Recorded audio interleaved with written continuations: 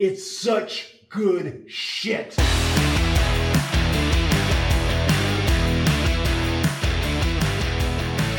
We need some banter to go with this.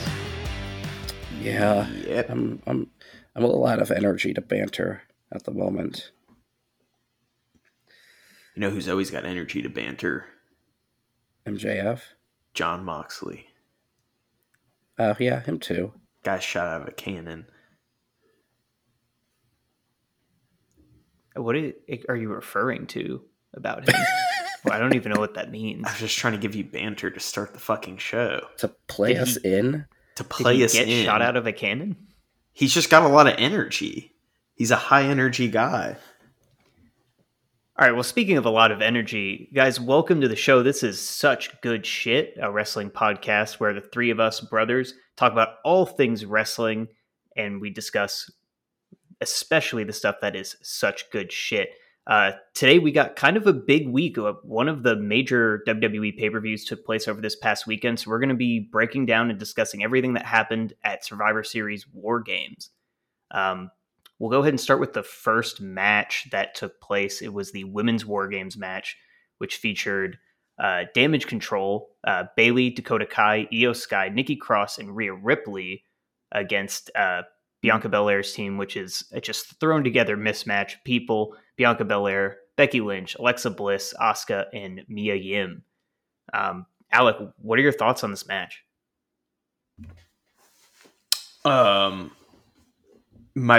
biggest takeaway is Becky Lynch is back, and I think it's going to be good for business.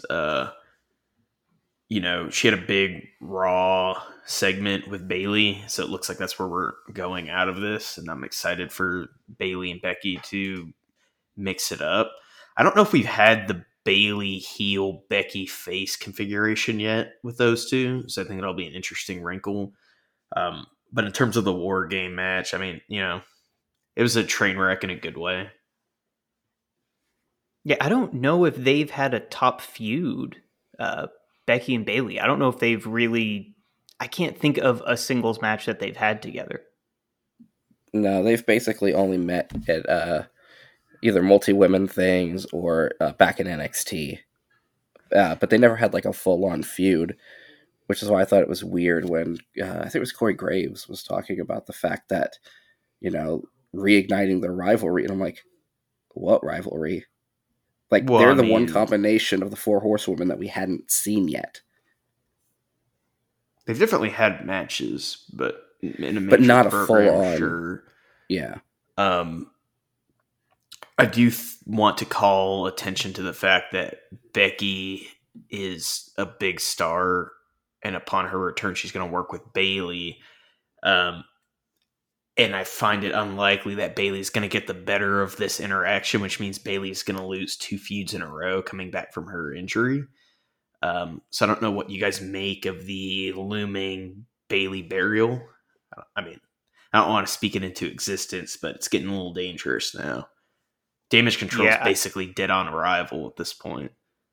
I was concerned about the same thing when I saw that they were entering a program. It does feel like it makes sense for the story, but Bayley desperately needs a win. So I think... Well, and who's going to work with Bianca, too? Because I just assumed we were going to do Bianca and Becky again because, it's sort of like Lesnar and Reigns where there's just no one else. So I thought we would think just it's keep going to that. I think it's Ripley and Bianca is where we're heading. Yeah, but I would assume that that's not going to start until that feels like more of a Rhea Ripley wins program. the Royal Rumble, unless we're going to have somebody else win the Royal Rumble involving Ronda, which I assume that that's where Becky's going, but it's totally possible that's not the case. It's surprising that Becky returned directly to Raw. It seems like if you're going to have her jump ship, then she's got to win the Rumble because it makes no sense for her to just jump ship for no reason. The Rumble is the only thing that gives her the right to do that. Yeah, I think we are going to do Becky and Rousey. I mean, that's like a pretty open secret. But, there's other ways to get to Ripley and Bianca. But either way, what's Bianca doing for the next 2 months, I guess is the question. I mean, it's easy enough for her to have a short little feud with Nikki Cross or, maybe if you broke up the Damage Control tag team and just had Dakota or Io on their own for a little bit, you could do that too. I think Dakota Kai would be a fun choice. To me, this match I thought was really good. She was honestly the standout to me. I felt like she was the most entertaining person in the match. Nikki Cross also had her moments. I think she was the first one that really started introducing some serious violence into the mix. But I just don't think that there's anything that Dakota Kai did that I felt was, boring or uninteresting. It felt like every time she was on screen, it was the most captivating part of the match. And it made me realize that she's extremely underrated in her current position. Yeah, I was about to say she was my standout in that match. Primarily, she took a lot of hits from everybody. She bumped a lot, but she didn't look bad for doing it, right? Like, I don't think it made her character look weak, the fact that she was taking all those hits. But, like, there was one point where they showed a close-up of her back, and it looked a little rough. I do want to put out there that I'm officially penciling Bianca Belair into the is boring and I don't care about anything she does bracket. It's a crown that was proudly worn by Roman Reigns, John Cena before him. I'm moving her over there. I think it's official that Bianca Belair just isn't ever going to lose. And so I have waning interest now in her stories. They haven't done enough for me to believe that she could lose. Therefore, I'm not interested to watch her matches, sadly. I hate to say it, but I think that's where we are, and I'll be the first one to jump off the bridge here and go into that camp. Yeah, they booked her too strong for too long, and all of the stakes have kind of come out of her matches now. It feels like there were so many opportunities that made sense for her to drop the belt, even if it was going to be for a short period of time, and they didn't pull the trigger. And so at this point, I just don't see, when we get this close to WrestleMania, I just don't expect a title change if you've been booked that strong. So there's no stakes in any matches that are coming up. Granted, we only have 2 premium live events, which is Royal Rumble and then Elimination Chamber is going to be in February. I just don't see her having any sort of real adversity between now and then. And I mean, even if she drops the belt to Rhea Ripley, we're in a mode now with her where it's hard for me to imagine them really going with Rhea, Like, I feel like Bianca's presence is just looming over the Raw women's roster in a way that's, I don't know, kind of smothering some of the creativity and interest around some of the other women, a la Bayley, who I thought was doing a lot of really good work when she first came back, and it's kind of had her legs cut out from under her. I mean, I could see, because Andrew, you said about Elimination Chamber, and that reminded me that a lot of times they like to pull the shenanigans where the long reigning champ suddenly drops it going into Mania, because for whatever reason, the matches that they want for Mania are not the ones that make sense long term going in. They've done this a lot in the past. I could very easily see a scenario where Rhea wins it at Elimination Chamber, assuming the Raw Women's title is in one of them, and then Bianca has a rematch one-on-one at Mania. Bianca wins at Mania, and then you continue the Super Bianca story. Not that it needs to be continued, but... Yeah, I was going to say, you use the term story pretty loosely there. I mean, I guess it is a story. Well, stories require a beginning, middle, and end, and I don't see an end in sight, so I don't know if we can call it a story necessarily, but... It isn't compelling, and that's what's really frustrating about it. And I get it. You're often in a really tough spot when you want to have a long-standing babyface run. That's not usually the way to make compelling TV, at least not given how overexposed everybody is now. People always go back to like, well, Hulk Hogan did it. It's like, yeah, Hulk Hogan wasn't on every show. He wasn't on TV every week. Yeah, it was a big deal for him to have any matches. Exactly. It's a completely different ball game. And you look back at the Attitude Era when people were actually on TV almost all the time. They didn't hold the belt for that long. Shit got passed around a lot because it made things more compelling. So it's just very difficult in this position to justify why you would have somebody hold the belt for this long and just be booked so strong. It makes things boring after a while. They've become very one-dimensional. I think what it comes down to is it's a merch game, and there's just this hesitancy to move away from these top baby faces, and they want to keep that merch train going. But you look at someone like Steve Austin, who I think is universally accepted as the most over baby face probably ever, right? I mean, if you look in terms of any metrics, ratings, merch sales, pay-per-view buys, Austin was on the chase a lot. They handled Austin well in the sense that he won the belt a good amount, right? And he won all those rumbles, but he was on the chase a lot. There were formidable villains under the guise of Vince McMahon who he was having to contend with constantly. Cena never had that villain, and it was kind of where they did Cena a disservice. And it's the same thing with Bianca. There's no foil to Bianca. I think where it's different from the Roman Reigns thing is Roman Reigns is the villain, and it's the fans are excited to see who takes the belt off of Roman, but presumably Bianca being a babyface, there's not supposed to be excitement for Bianca to lose. So it doesn't really make sense to book her this way. One thing I did want to touch on, you said about how Cena didn't really have a foil. At his peak, Edge was definitely his foil. The two of them traded the belt back a couple times. I mean, if you think about the list of Cena's major, feuds at that time, Edge is definitely up there as a major. But it wasn't villain. compelling. I mean, these were the dark days. How many? I disagree. And as much as I love Edge too, you have to keep in mind that Edge's run with Cena ended, and then there was a good amount of time where Cena was super Cena-ing with no foil. So, well, that's true, yeah. And I mean, the biggest thing is it was, the WWF back in the day was always a babyface territory. You had guys like Buddy Rogers, Bruno Sammartino holding that belt as a baby for years, right? Every now and then you'd use a heel to transition the belt. Like Iron Sheik only held the belt for like a month before he dropped it to Hulk Hogan.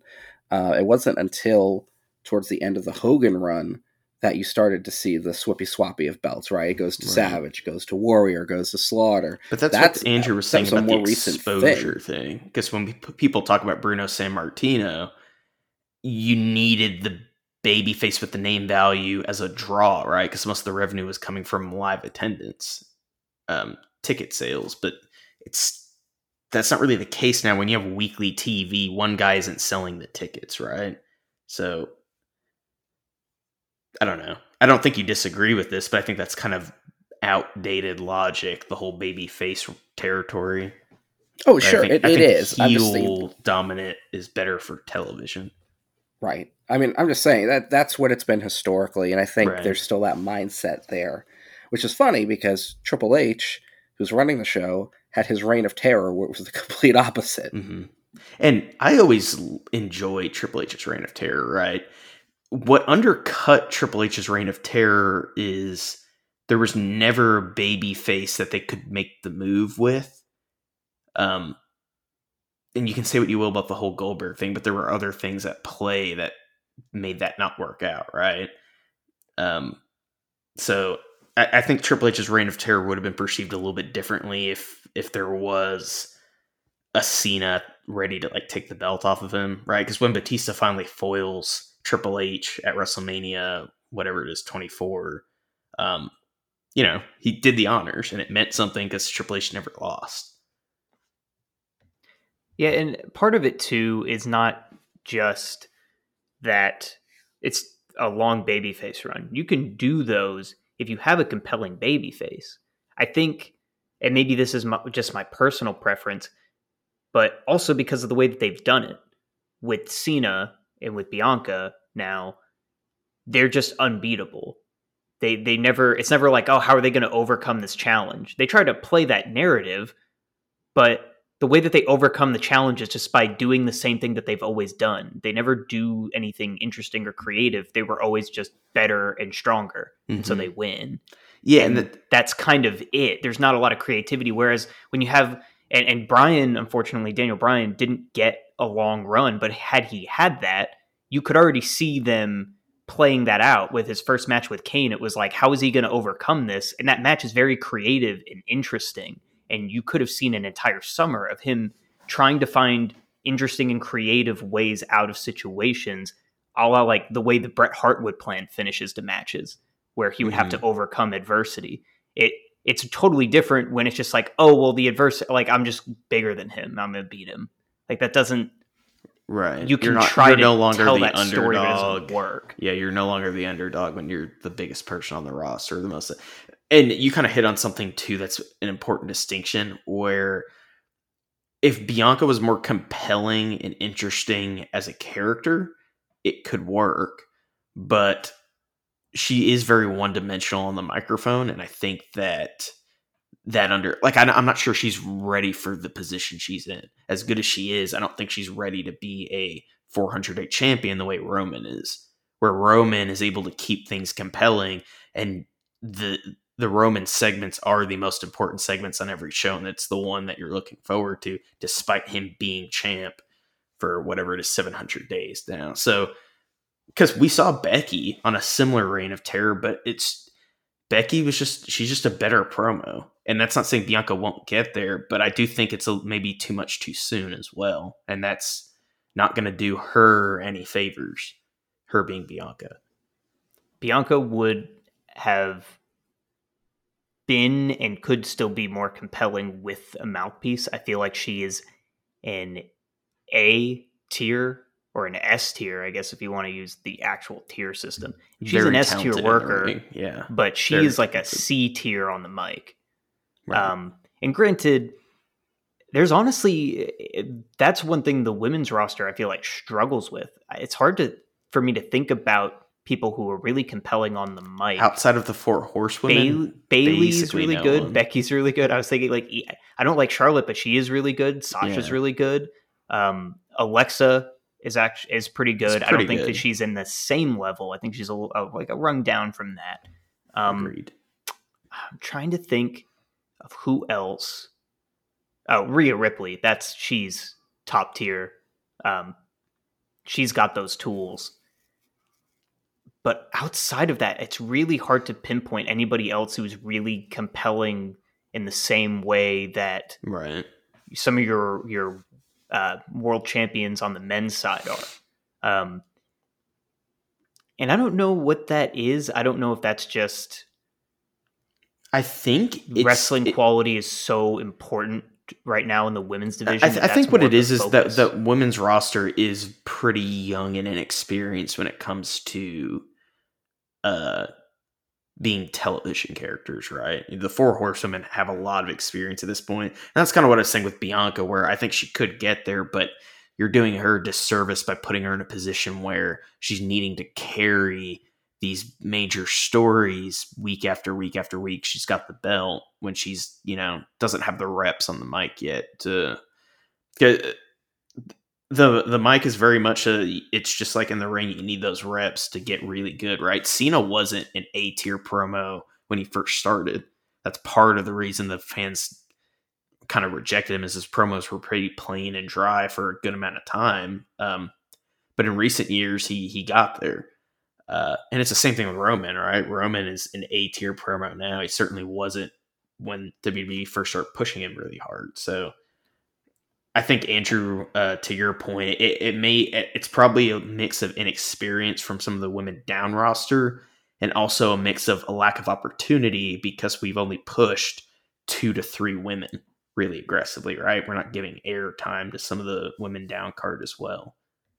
Yeah, I think it's a symptom of the generation prior to this, of not really having a real women's roster and not treating women's wrestling the way it should have been. And that kind of created this situation where if you're a good wrestler and you have a good character, you were getting pushed to the moon because they needed to expand that roster quickly. Two-dimensional was good enough to get yourself over. Yeah, and I think that that's something that takes a generation to really start to develop, where these younger people are coming in and get a chance to really build their way up. Whereas, Becky, Charlotte, and Sasha, while they are S tier on the mic, they kind of got brought in and immediately pushed because they needed top women stars, and they didn't have that. And even then, the next few people that came in, Alexa, Bailey, trying to think of that class that came in with that first brand split and draft of women from NXT. They really just had to start filling out the roster and getting main event spots that maybe they weren't ready for. Right. Well, and not everyone's going to be an S tier promo. There's not even on the men's side, once you get away from the main event, there's very few super promos from the guys down the card. So sure, like you have a Seth Rollins or Sami Zayn who can really talk, but for every one of those guys, you've got good hands that maybe don't have the same skill on the mic. I think it's maybe Bobby more Lashley. noticeable. Right. And I think it's maybe more noticeable for the women because their roster is smaller. So it shines a bigger microscope on it. Right. Whereas the men, it might be the same percentage that have that S tier promo, but they're more numerous, right? Because there's just a bigger roster. So that could be part of it as well. That's a fair point. It's definitely, I think the only real flaw that Bianca has, as far as her own skill, I would never discredit her for the way that she's booked. That's not really her problem. Yeah. So we had mentioned earlier Ronda Rousey. I don't know if we want to transition there, or I just think in terms of the women's conversation, it makes sense to go to Rousey next. And for me, I don't have much to say outside of it's staggering how little she's improved in the last year or so, right? Like she definitely was improving early in her WWE run, but it feels like she's really plateaued in terms of it's tough, man. I don't know if you can justify her being the champion. I really don't. What do you think? Because for me, it's like it's not even just her not being compelling, it's that she's just not as good as some of the other women on the roster, and it doesn't feel fair that she's taking away that spot. Yeah, no, it's tough. She really needed this run. She needed to be full-time. She needed to hold the title. I just don't feel like it's very compelling. And honestly, I feel bad for Ronda. I think it was obvious that she was going to need some time to develop. She's more of a celebrity athlete, and they are putting her. I feel it's more booking than anything else, and not Ronda's fault. Maybe don't put her in 30-minute matches as often as you're doing, knowing that she needs those reps, needs those house shows to sort of. Also, you got to give her some of your compelling people. I get that we're probably on a collision course for her to fight Becky. They don't have anybody else on that level. They don't even have anybody else, approaching that level. Obviously, there's very few people on Becky's level. In fact, there's. But the question is, if you were just going to feed Bailey to Bianca, why didn't Damage Control go to SmackDown? Right? Maybe Bailey could have traded the belt with Ronda a little bit during this time to prep her for Becky. Like there are Bianca, women on the roster who are compelling, so. And that's what's tricky. I mean, this is a testament to the value that Charlotte and Sasha and Naomi have to that roster, that them being gone from SmackDown. I mean, Liv Morgan should have been a good champion. Ronda should have been a good champion. Nobody can really survive with the lack of depth on the SmackDown roster. And for some reason, they brought Becky back and put her on Raw. And again, I don't think it's a Becky. Needed her to move. I don't think it's a Becky thing. I think Bailey and Damage Control would have made more sense on SmackDown. I agree, but I mean, I can understand that when Bailey came back at SummerSlam, I don't think that they realized what danger they were in. But I think at this point, it should have been pretty clear that they needed to make a change. And the option that they had was, we have Becky coming back. That's always an excuse to move people around the roster. And they didn't take the opportunity. But what's so next for Ronda to do? Are you arguing that Ronda's lack of because it's not even just how compelling her matches are. I just think the quality of I don't think she's improved in the ring in a meaningful way, and that makes me worried. And are you insinuating that maybe some of it is the dance partner that's sort of undercutting her? Like, right, if she's in there with Bayley, maybe these matches are looking a little bit better. Yeah, I don't think that it's fair to Ronda that she is in this position where she's carrying these matches and this star power. Obviously, she's the champion. That should be her responsibility. However, I think it's clear that she's the champion because of her status in the world, and that this needed to be taken care of and handled in a different manner. She should have been one of those champions where her challengers are really the ones helping mold her. And it's nothing against the people that she's wrestled. They're honestly really good. They deserved those spots. However, she needs she needs a ring general to be working with her. Well, this comes back to what I said about Bianca, which is I don't know if Ronda was ready for the spot she's in, right? It's one thing to win the belt or to be the champion. It's another thing to be a long-reigning champion, right? And have to carry the brand in that way. And I'm not sure if either of the women who have the strap right now are ready for that level of responsibility, right? Where you need to just be so compelling on your own that you can elevate the people around you. But the thing with Ronda is her first run, that 1 year, was really well done. I think the only trip up was the weird heel turn at the very end that felt forced, like they should have done it earlier, and then they didn't, and that was a little funky. But since she's been back, it just feels like she's lost a step. And I don't know if it's like you said, that she just hasn't gotten better, or that she is worse. I don't really know, but I just don't find her matches, like I don't look forward to them like I used to. No. And that we'll transition. This wasn't the next match on the card, but it does feel like the natural place to flow to. So we will touch more specifically on Ronda Rousey's title defense here against Shotzi. Obviously, if this match was good, maybe our opinions and what we were just saying would have been different.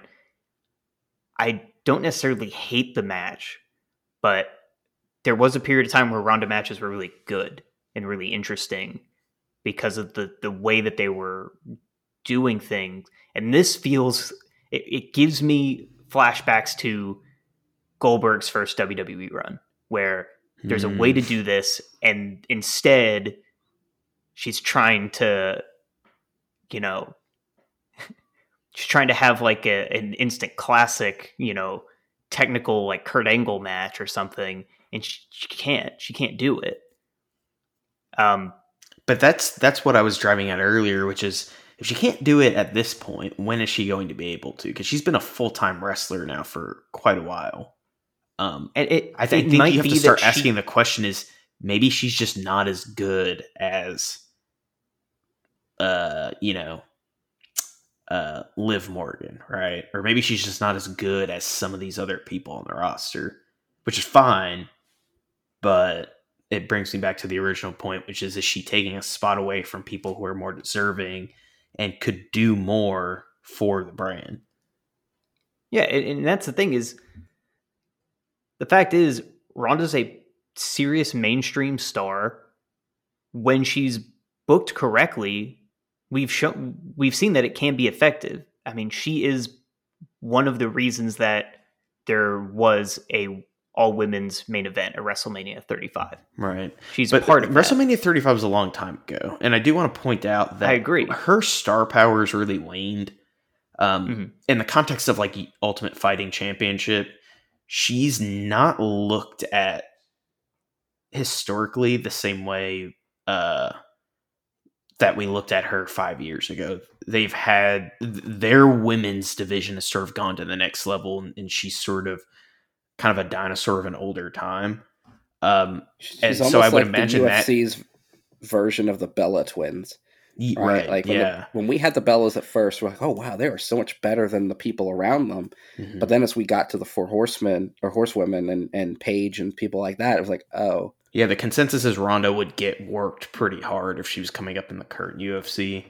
And all that's to say is that her waning star power on that side of the fence paired with her overexposure, I'm not sure how much she actually moves the needle at this point, having her on a marquee, right? Because all the people who tuned in initially, I mean, unless you converted them to wrestling fans, and if you did, great, but then they're not just tuning in for Ronda anymore. I don't know how many Right, new fans you're getting to tune in because Ronda's Right. on the card. Yeah, and honestly, it just I just think it's very clear that she would work better if her matches are done a certain way. And we've seen that in the past that if you have a star like this, you should be working around those limitations. Instead, they're trying to turn her into a wrestler just like everybody else, but she's not just like everybody else. She was supposed to be special, so let her be special. Don't just have her take a ton of offense from Shotzi. Because now Shotzi is the one that looks special because she almost kicked Ronda's ass. So what's the goal here? Shouldn't we be building Ronda up? Well, I'm Becky? hoping the goal is that we're just going to feed Ronda to Becky and sort of turn the page on Ronda as the top dog in the women's division. I think Ronda's got a place in WWE and she could be compelling, but what I've been arguing all along here is I think the time for her as a main eventer is maybe passed us by at this point. When you've got people like Bianca Belair and Bayley and Becky, I don't know if she's really got a place at the top of the card.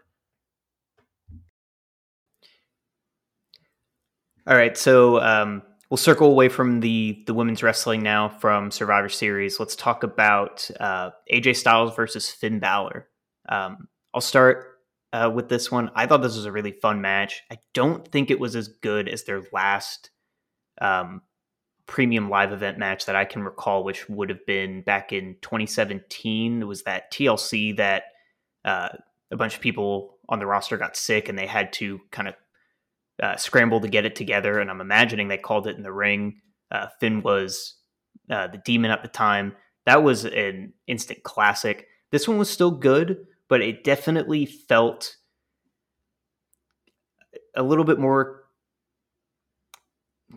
both slow and chaotic. Like the action in the ring was slow, but then everything around storytelling wise around that was chaotic, with everybody coming out and getting into a brawl and then going out to the outside and just kind of vanishing from the audience. I felt like that honestly kind of took away a bit from the match, but I understand that's part of the storytelling here. Well, it's almost like this should have just been a War Games match, right? Because Yeah, then you minimize the need for all those other shenanigans.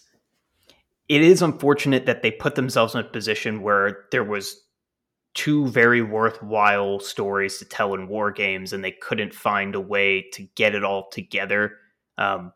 Judgment Day and the OC feels like it should have been a War Games match, but I will say,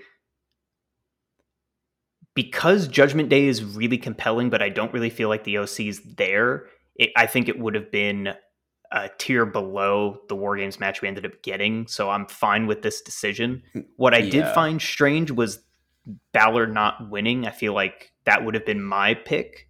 However, I did find out a stat that AJ Styles hasn't won a premium live event match since 2019. A singles That's match. probably because he was on that heel run with Omos, so he just wasn't. Mm-hmm. Well, and it also goes to victories. show that, like, if you book things well, you don't necessarily have to. It doesn't have matter. Guys win. Yeah, exactly. Because I wouldn't have AJ's thought big of a star, AJ being on a losing streak, and it's fine. Right. I know it feels like the payoff to their feud should have been the War Games, and we kind of got a mini version of that on Raw. They had the 4-on-4 mixed tag, so we kind of got it in the end, and it was fine. The one thing that was interesting was both women got physical with men during the match, which I was kind of surprised at because we haven't really seen that in a long time in WWE. Yeah, I mean, I hope we see more of that. I think it's fun, and it's 2022, and I think there's a way to do that that's acceptable, right, socially. And Andrew, to your point earlier, I completely agree with. I just don't think Gallows and Anderson are there in a way to where the War Games would have made sense. Watching Matt, to your point, watching that 4-on-4, it's like, okay, this is probably better as a Raw match, but it begs the question: why are they feuding with Judgment Day then? Like, can we move Judgment Day along to something more interesting? Can we have Judgment Day and the Bloodline? Right, that'd be compelling. Well, I mean, I think the point of the feud was to help elevate the OC. I don't know if that has happened. I mean, I think they're definitely more elevated. It's hard to elevate talent that are in their whatever it is, late 30s, early 40s that have been around. That, like, what are you gonna do? You know, I feel like we've seen what the OC are gonna be. And look, I love the Machine Gun, but you know, they're a mid-card tag team. And I would be absolutely shocked if... The only one who got a real good rub was probably Mia Yim. Other than AJ. I think AJ came out of it just fine. But I think Mia Yim... Yeah. It was a good introduction for her to the main roster. Above what other things they could have possibly attempted. Yeah, outside of AJ Styles, and honestly, in the current role, maybe not even outside of AJ Styles, I think Mia Yim is the standout of the entire group right now. I just think that she's actually really interesting and compelling. She's very talented. I would get her away from the OC as quickly as possible if it was up to me. Yeah, in fact, I've completely done a 180 on the nickname. I think that they're doing all the things that we were saying that they needed to make sure that they did in order for this to work. The way that they call her name, how infrequently they use the nickname, it's more of a reference. They still call her by her name 99% of the time. All of that's working so well, it doesn't feel gross and forced and is totally just delegitimizing her. I will say, though, they were way overselling her giving Finn a body slam. Like, it was insane that it happened. It's like, well, it's Finn Balor. Mia Yim is like as tall as him and almost as big as him. Also, it's just hold on a minute. I'm so down. Tired of people talking about how small Finn Balor is. Finn Balor is absolutely fucking jacked. No, he is, but Mia Yim is also very Finn large. Balor's like 5'11", which is, you know, he's an above average size male. So let's give the guy some credit. No, I'm not saying that Finn Balor is small, but Mia Yim is... she's sizable, but she's not the same size as Finn. Sure, but Mia Yim's been squaring up with Rhea Ripley, and like Rhea's probably the same size as Finn. So. Yeah, Rhea is the same size as Finn. That's more the comparison. And Rhea's the biggest like woman on the roster. It just did feel awkward the way that it felt like a huge oversell. I wish that they had allowed her to do a bigger, more impactful move, or just sell the body slam. But not at the expense of Finn Balor, right? Like, fucking flip Dominik, right? Like, I've come around to Finn Balor in the Judgment Day, and I feel like they potentially have something here. They've got a chance at redemption with Finn, who is one of the great talents of this generation, who's really been kind of wasted on the main roster. And I think they've got a chance here to make it right. So I know it's a body slam, but I would like to book Finn strong in all ways right now, because I think they've got a shot here with him. Yeah, and that's part of why I was shocked that he lost this match, because from all news sources, word and rumor and innuendo is that Finn Balor is penciled in for sort of a redemption push as a part of Triple H wanting to be like, this is what I wanted. And his project is going to be rebuilding Finn Balor, because presumably, I mean, that was one of his NXT guys that was probably one of the best runs that NXT had, period, for a champion. So I think that it was just shocking. But, also, if that is the plan, you're going to have him have a big push. Why not just, him losing to AJ isn't going to do any damage to him. And if you're going to give him a big push coming up, it's not like he's going to, sit on that loss for a long time. Well, and this speaks to we've got to get the belt off of Roman because we need those belts split, right? There's nowhere for Finn to go up the card. There's no belt for him to grab that could elevate him, right? You're having to find creative ways to make him feel like a big deal because there's not like a prop you can give him, which to an extent is good, but it is an issue. I think we need to get these belts off of Roman and get them split back up. I agree. Because we've seen Finn and Roman before, so I don't know if doing a Judgment Day storyline with Roman would mean much to Finn. It'd probably mean more to the rest of the people, right, in that match. I think Finn could benefit a lot from being like the top dog heel on a show. So I would like to... It'd be cool if Roman didn't have both belts monopolized and Finn could just like run a show with a belt, you know? I agree. I think that could be really fun, and it may be something that we're headed for this summer. I highly doubt that whoever takes those belts off Roman, something's gonna happen between WrestleMania and SummerSlam that gets those belts split up firmly so that we can get back to the status quo. I highly doubt that they're going to have a singular champion going. More than likely, it's the cash in, right? Whatever the Money in the Bank situation is, that becomes like they cash in on one or the other. Because no one's attempted to cash in on the unified title, right? Which is an important Theory distinction. did, but it didn't. He ended up not actually cashing. But they never said what he was cashing in for. No, they didn't clarify that he's cashing in for the Raw and SmackDown, because the Money in the Bank briefcase, you're only allowed to cash in for a belt, right?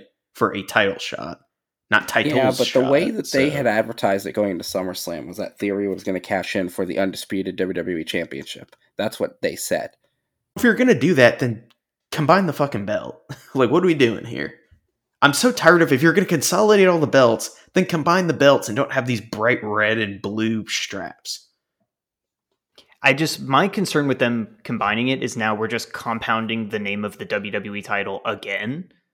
We already did this recently. And then how long until we brand split and then make another brand new title that's the Super Universal title or some fucking bullshit? I've always been in favor of having one world championship and then having the US and IC belts as the, down card, right? So SmackDown, the top belt is the IC belt. That's the belt that's on SmackDown until someone from SmackDown wins the world title. That's a way to not only elevate your secondary titles, but also put more importance on the main belt. And it makes things a lot less confusing. Basically, it's what they're doing right now. To an extent. I mean, I don't think anyone feels like the Intercontinental Championship holds that much water at this point. Well, I don't know. I mean, they just did the World Cup tournament thing for like the number one contender. Like, that's a thing. The problem is Roman floats, right? He's not tied to Raw, so it doesn't... You need to have... I'm in favor of, you need a firm brand split in addition to what they're doing, right? Because the threat of Roman coming to SmackDown makes the IC title not that significant, in my opinion. I could be in the minority here.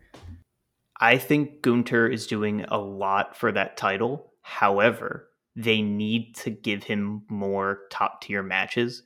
He needs another compelling feud. He's not getting the top guys to feud with, and that's part of the issue, right? It'd be one thing if Finn Balor was over there working with him, or Kevin Owens.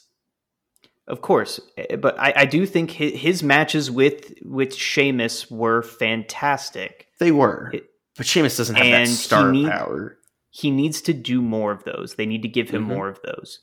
And honestly, Finn Balor would be perfect. Exactly. Judgment Day moving over, and it would make so much sense. So let's do a little bit of fantasy booking before we move on. Judgment Day goes to invade SmackDown. So Rey Mysterio ran over to SmackDown. We've already saw the Thanksgiving video that went around. I don't assume that was just like a fun one-off, like, look how heelish they are. So Dominik is, going over to SmackDown with Rhea to go after Rey. Balor and Priest go after Imperium. Now you have the Judgment Day invading SmackDown, and everybody's got a place in that. The only thing that confuses is if you have that go on for a while, and then Rhea wins the Rumble, then she kind of needs to be floating back to Raw. So that kind of makes things a little bit messy. But I think that they could navigate their way through that. Well, and who's to say that you can't do Rhea and Ronda? Right? That's interesting. I think that's almost more compelling although than who's Becky the baby and Ronda face? again. Rhea. I don't think so. Rhea's way more compelling right now as a heel. I wouldn't. Well, I'm just saying touch she that. is the baby face if that happens. Well, sure. No one's cheering for Ronda over. I could be wrong, but Andrew, I like that idea. I think it creates a lot of compelling matchups for a lot of people. Gives SmackDown some much needed star power. The problem is, to Matt's point with Rhea and Ronda, it sort of goes for all of the people involved. It just muddies the waters too much on who's the good guy, who's the bad guy here, right? Outside of Rey Mysterio, there's no... I think it just creates too much confusion. I think it's clearly that's not their plan, maybe is what I'm trying to say. Yeah, plus Rhea going after Ronda, while that's interesting, and I would be interested in it, it leaves a huge hole for Bianca. That her reign desperately needs Rhea Ripley. Have we done Bianca and Charlotte? When was the last time they wrestled? We really haven't. I think that's so that could be fun. Big thing. Yeah. And you could also do, I know we make fun of the Roman and Brock thing all the time, but I think Becky and Bianca again would not be a bad thing. Like I would sign up for that in a heartbeat to watch them I would wrestle love to again. see it as the roles switched. Face Becky, heel Bianca. Or at least they're both face and it's sort of muddied a little bit more.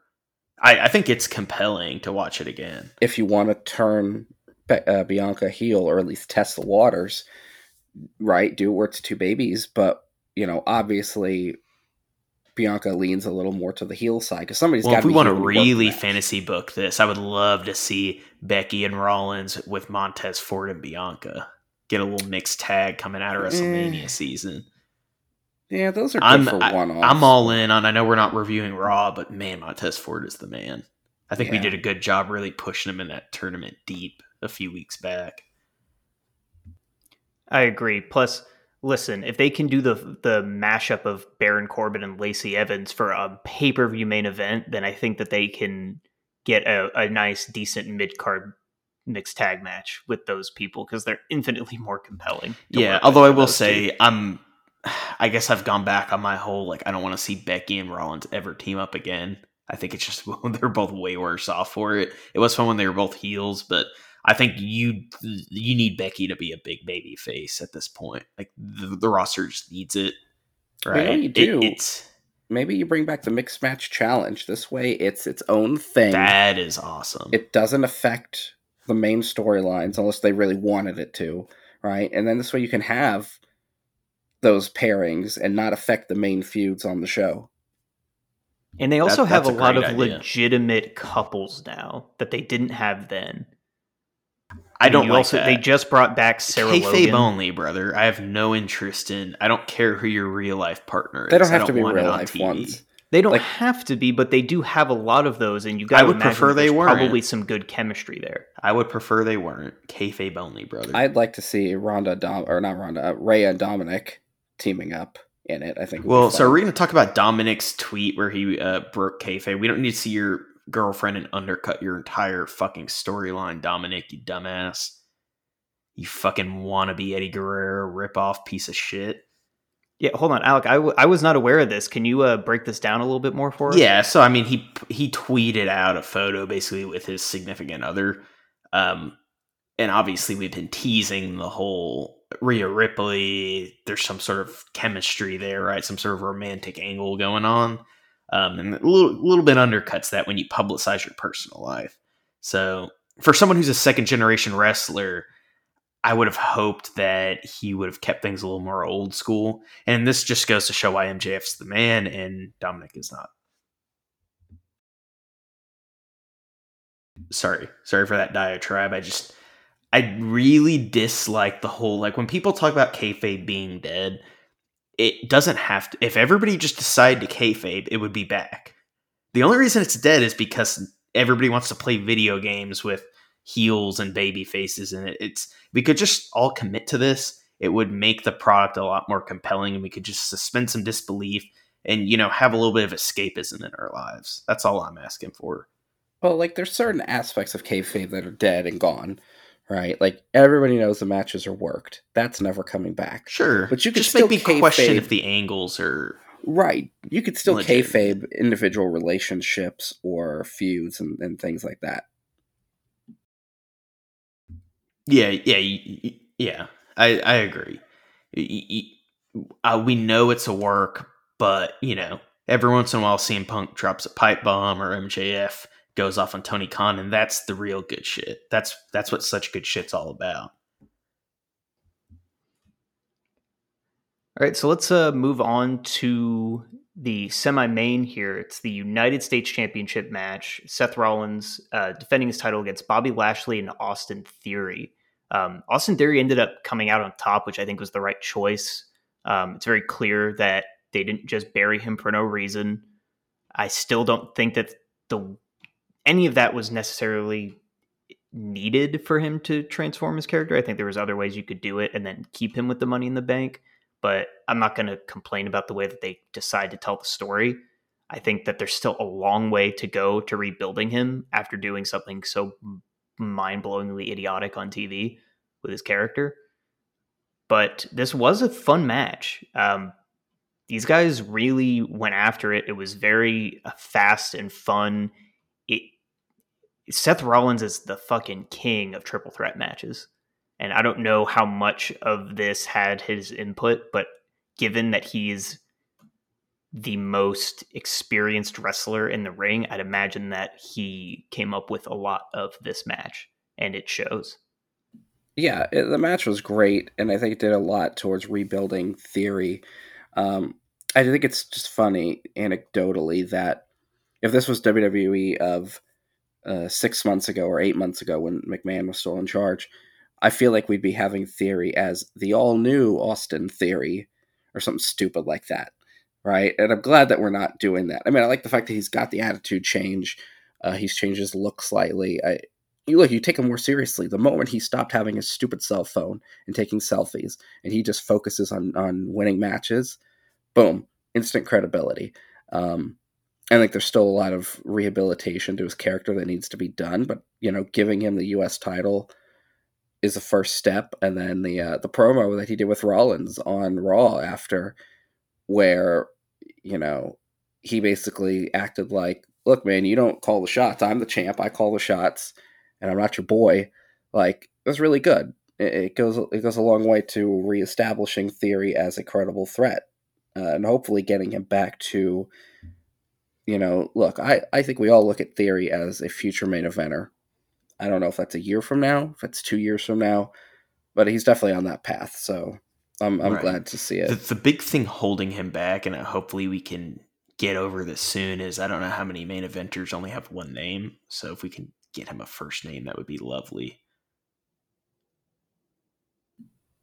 Well, he's got his name back. He's gotten his name back. Yeah. Oh, is this official? He is Austin now? He's been Austin Theory for good the for last him. month or so. Well, you were calling him Theory, and, it's sort of... Well, it's not like I'm I going to got sit here and used go to Seth Theory. freaking Rollins every time I refer to Seth Rollins. Right. Okay. Well, good. He got his name back. He got his mojo back. We're cooking. I think we're cooking with Theory, and I think we're cooking towards the main event, Andrew. Oh, I also like, his Theory's new nickname, which is the Now Austin Theory, which I think is kind of neat. So, Yeah, I dig that nickname. Sick. Hell yeah. Let's go ahead and move on to the main event while we got some time left here. It was the Bloodline versus the Brawling Brutes with Drew McIntyre and Kevin Owens inside of War Games. Matt, I haven't picked on you to start. You want to talk about how you felt about this match? yeah. So there's two different ways I want to cover this. The first is the action and the wrestling, right? It was fine. It was good. There wasn't anything super memorable in the match. There were fun spots, right? They kept the pace up. They kept it going. It was really, for me, it was about the drama and the storytelling, right? I think that's what it is for everybody. Those last 3 minutes or so with Sami and Jay and Roman and KO, that's where the money was. And they did a good job of the entire match of building up hey, Sami's here for the right reasons. He's here to help the bloodline. He's here to save, he saved Jay on a couple of occasions. The one that I remember specifically was pulling him away before one of the dudes rammed, I think it was Ridge, rammed into him against the cage. I think this match is going to be remembered for that stuff, the Sami Jay story, more so than any of the action that took place. Completely agree. I think for the first time since Sami joined the bloodline, I see the light at the end of the tunnel I think this is the start of the babyface turn. I really do. Right? All of the drama between him and KO, and then obviously that segment on Monday with him and KO, I think it's clear the story they're trying to tell. And this dates back to when he was on the Austin podcast, right? He talks about how Sami he's trying to get respect and credibility, and he sees being a part of the bloodline as the way to get that. And Kevin Owens sort of piercing through that and saying, hey, despite them saying you're their family, you're not blood, and he's not. You know what I mean? You're going to fall short of what you ultimately want to get here, Sami. And I think at some point he realizes that, and the bloodline starts kind of keeping him down. And I think we're cooking. I think we're going to start stacking those bricks now. And I think the first step was him sort of showing that remorse with KO. It's the first peek behind the funny into, well, what's Sami Zayn actually thinking? What are his motivations? I think it's becoming clear who Sami Zayn will be when he is a babyface. Yeah, this was Sami Zayn's match, and it was fantastic in its storytelling. I mean, coming out of this match, I suddenly feel like Sami Zayn is a legitimate contender for a title. They found a way to make him look like a legitimate threat in the ring without him just suddenly 100%. being Superman. He was making calculated, smart choices. He was in the right places at the right times. And now suddenly I feel like this guy's a guy that can navigate his way through a title match. And you know what the next step is here, right, Andrew? It's Sami needs to start being the MVP of the bloodline, right? He needs to be the one who's doing all the work, as opposed to before where he was the one who was kind of piggybacking off of them. That's where this needs to flip now, right? Because to your point, I think we've seen how that can work, where Sami works as a top guy, which is it's calculating, he's smart, ring general, that sort of thing. Now can we see him start to carry a lot of these matches, so then we can start telling that he's being held back, he's being taken advantage of. You're not going to get the respect that you thought you were going to get by piggybacking off the bloodline. They're using you. But all that is predicated on he needs to be booked strongly. Yeah, and I mean, this was the first step. He won this match.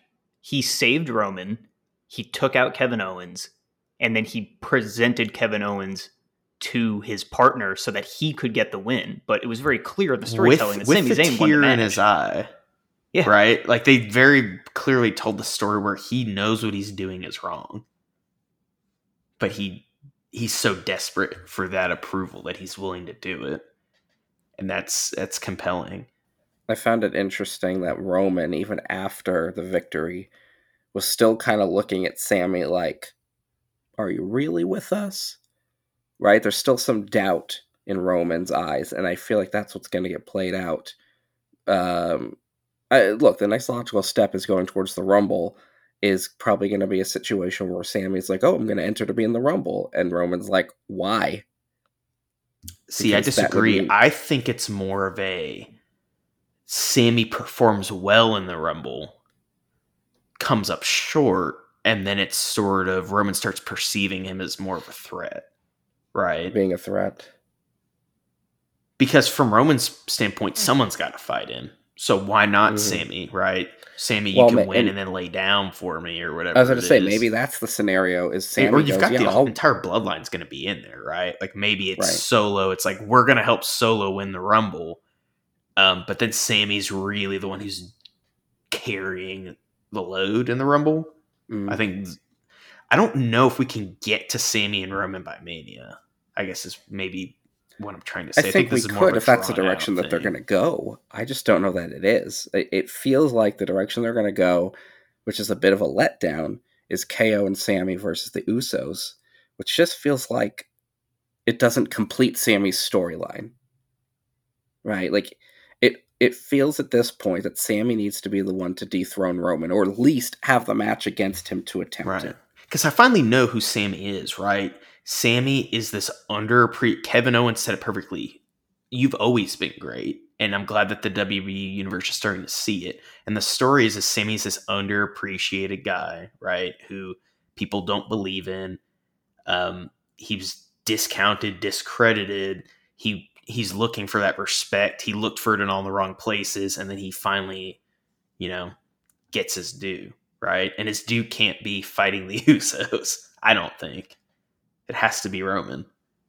So rumor and innuendo is leading everybody to believe, my sources are confirming that the current plan after what happened this weekend is for Sami to fight Roman in February prior to WrestleMania at Elimination Chamber, which takes place in Montreal. So that's a big deal. But the thing that sucks, though, is that there's no way Roman's dropping the belt there. But unless he just drops one of them. Fuck, what if he does? And what if he does because of The Rock and fuck it, Roman doesn't take the belts to Mania? He just fights The Rock in the main event without a title. I don't know if the Rock thing is happening. There's a way to build up Elimination Chamber enough to where, look, I've done a complete 180 on this. I've always believed in Sami's talent, but I didn't believe that WWE would pull the trigger, and I didn't believe that they would believe that he could be the top babyface, but I feel like I see it so clearly now. Like, this can be your guy for the next 5 years, right? This can be the next guy that can be at the level of Roman. Because he's doing it next to Roman every night, Like, as soon as you sort of can see it because you see him in the ring with Roman, it's like, that's a main guy. And I think that if you have the star power, Andrew, to the Elimination Chamber point, it doesn't have to be WrestleMania. Yeah, right? They're in his hometown. This could be Roman losing will be Money in the Bank 2011, right? It's Money in the Bank. Yeah. It's not WrestleMania. It doesn't matter. If you've got the right guys and you've got the right story, and that's what WWE's really lacked, right? They pencil themselves into these. We're building to this. It's like sometimes you just need to. The story presents itself to you. You just need to go with it. I think that's what's disappointing is I do think that the long-term plan was for Cody to return, win the Rumble, dethrone Roman. And I still love that plan. But this story is becoming too good. This story has to end with Roman losing to Sami. The story has to end with Roman bringing in some fucking outcast and treating him like shit. And eventually, basically, he digging his own grave slowly over the course of months. So I'll say this. There's another way with Sami not losing to Roman. Hear me out. Let's do a little fantasy booking. So they obviously want to do Cody Rhodes beats Roman, right? I think there's a way to do Cody Rhodes over Roman. And then it's sort of like the evolution against Chris Benoit thing where Orton sort of goes over Triple H to take on Benoit, in the sense that Sami is kind of passes Roman and he's the one who's able to conquer Cody. And then you also tell a very compelling story around Cody being Homelander, right? Cody's not the underdog. He's wrestling royalty. And it's sort of, I think you get this really interesting thing where you've got Cody and Roman really are the silver spoon guys. And Sami's the true underdog, but he's sort of playing in the background through WrestleMania season, but eventually you're teasing it the whole way, right? You're seeing Roman and Cody, but really we want to see Sami and whoever. And it sort of bubbles a little bit longer than maybe just shotgunning it. So you're projecting potentially like a Cody beats Roman Roman can't get it back through the summer. Sami Zayn wins a shot at the title, beats Cody. And now approaching maybe Roman this time next year, you have the story of Roman is like that maybe they were still friends through the summer. The bloodline's still a thing. They're trying to get the belt back, but that Sami's the one that gets the belt back. And it's like, well, you're not the head of the table, Sami. Yeah, I think So you you need to tell a give me the similar belt. story to the Randy Orton evolution thing, except this time you've got a guy who's good and over and is a babyface. Because Yeah, and you don't what I fuck think it is up. what's going to happen with Cody, I think people will believe and people will be invested in Cody winning the belt because we just are so hungry for anything. But I don't think Cody's a long-term babyface. I never have. I'll never believe him in that spot. I think Cody is truly a heel, and I think what'll happen pretty quickly is fans are going to reject going back to the well Roman and Cody. And I think if you play into that and you utilize Sami Zayn being there, you can tell a very compelling, like I said, I think it's do the evolution with Randy Orton, but you kind of swap Sami in there. And you're building towards the ultimate bad guy, which is Sami and Roman, not necessarily Cody, right? But it allows Cody to get a huge rub. It gives you storytelling through the next year, right? You get these marquee matches, Roman and Cody the rematch. You get Sami and Cody. You're building to Roman and Sami. I think there's a way to dance with all three of them that works, as opposed to saying, "Fuck it, we're gonna throw the baby out with the bathwater." Sorry, Cody, you got hurt, and we're just gonna shotgun Sami. It's crazy that this time we're like spoiled for good choices now. Really, either decision they go with could be really fun and really compelling. And I think the fans actually genuinely like both guys dethroning Roman. And they like both guys in general. And it used to be, it was like, God, I really wish they would do this, but we know they're going to do this and it's going to suck ass. Well, and then there's a lot of matchups we haven't seen yet with Cody that are going to be interesting if he has the belt, right? Because it's not just Sami. I think Kevin Owens plays into this too. I think Kevin Owens being that sort of fourth wheel in all of this, you get a lot of interesting matchups with Kevin and Roman and Kevin and Cody and Kevin and Sami maybe eventually, right? I think those four are sort of your building blocks for the next several years in WWE. And I think they are telling that story a little bit, right? I think when you look at the end of the Rumble, it's going to be KO, Sami, and Cody are going to be involved in one way or another. I think we're going to get that snapshot soon. Yeah, and I think WWE, while the visual of Roman with two belts is awesome, I think WWE should be kicking themselves right now for not finding a creative way to get the belt split up and establishing two champions on two brands again. Because right now, they desperately need this bloodline story to be going on in one place and for Cody to be able to come back and do what he needs to do in the other place. I think that they can find a way to make it all work, but the easiest solution would have been Cody returns to Raw and, takes the belt off Seth or something and So you're allow not the bloodline buying story to my- happen independently. You're not buying my Cody as Chris Benoit WrestleMania 20 and Sami's the true heir apparent. You're not I buying like into it. that? I dig it. But personally, I think the best thing for this story now, the real, true, ultimate payoff is pull the trigger. Sami kicks Roman in the face at WrestleMania and wins the title. The question is, like, you can get there, but are you sort of throwing out a lot of opportunity to make some money by stretching that story a little bit, right? Like, is that more of a 6-month story than a 3-month story? All right, what do you all think about this idea? What if you do a scenario, and I'm not exactly sure how you get there and where Mania falls with this, but you have a story where Sami is obviously now taken in by the bloodline. Jimmy, Jay, Solo, they're all 100% in on Sami, right? They trust him.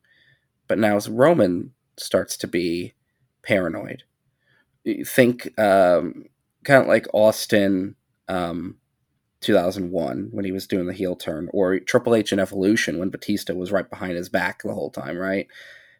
You start getting Roman to be really paranoid and start making poor decisions. And ultimately, Sami takes over as the bloodline, right? Boots out Roman. Roman fumbles the ball somewhere.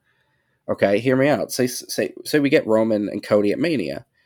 Roman loses, and Sami is like, "Dude, what the hell?"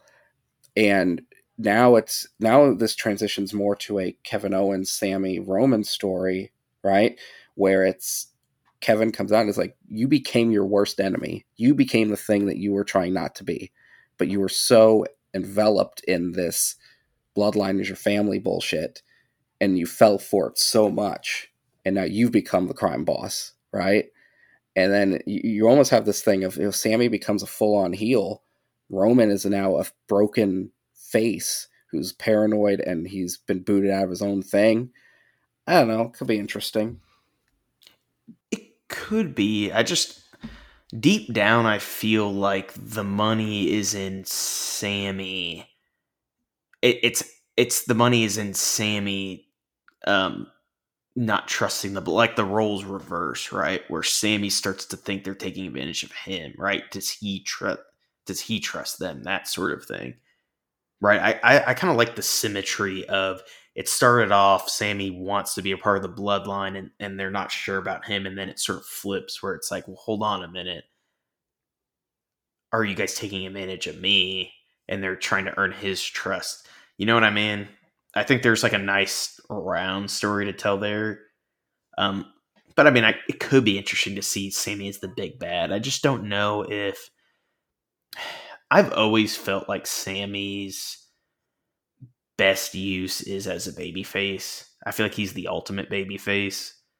And he's done a great job as a heel, and I'm sure he could be menacing. I think it would be so easy for him to sell a bunch of merch, Like I really do. And so I'm just not sure that I don't know. I could be convinced anyway. I'm excited to see what's going to happen. It's the first time they've really had money in their hands in several years, so Yeah, I do like the idea, though, Matt. I love the idea of Sami Zayn stumbling his way into becoming the tribal chief and having the wild Samoans come out and display the necklace on him and make him the head of the table. Like, that'd be absolutely insane. But the money is definitely in Sami Zayn becoming the ultimate babyface. Basically, the next generation's Daniel Bryan. They need a moment like that. It's been a long time, and we were coming up on 10 years since that moment. Good Lord. And I just think Sami as a babyface opens up a lot of opportunity for, like I was saying earlier, I'm very excited to see the pairing of Roman, Cody, Sami, and Kevin over the next several years. And I think it's very exciting to think about Sami and Roman really as the babies and Kevin Owens and Cody as the heels in that matchup. And there could be flipping and all sorts of stuff, but I think that you've got, for the first time in a while, guys who are ready to be elevated to that superstar level, right? So it's WWE's going to need to thread the needle here to not undercut one of those four in order to elevate one of the other three, if that makes sense. And I don't know, do you guys agree that that's sort of the four? Like, I'm leaving off Rollins, I'm leaving off Drew, but I did that intentionally. Yeah, no, I think I agree. I think that's the four. That's kind of the head. So I think that's going to go ahead and wrap it up for us this week. Remember to rate and subscribe to us on whatever your favorite podcast platform is. Like and follow us on Twitter and Facebook. We are Such Good Shit Pod. You can also email us, suchgoodshitpal@gmail.com. What else do y'all got before we go? I would be remiss if I didn't give a shout out to the U.S. men's soccer team who beat Iran and will be advancing in the World Cup, which is substantial. It's the first time in 9 years, and we're all red-blooded Americans, and freedom prevailed. So congrats, boys. Good Lord. Hey, if the president's going to give them a shout out, we can give them a shout out.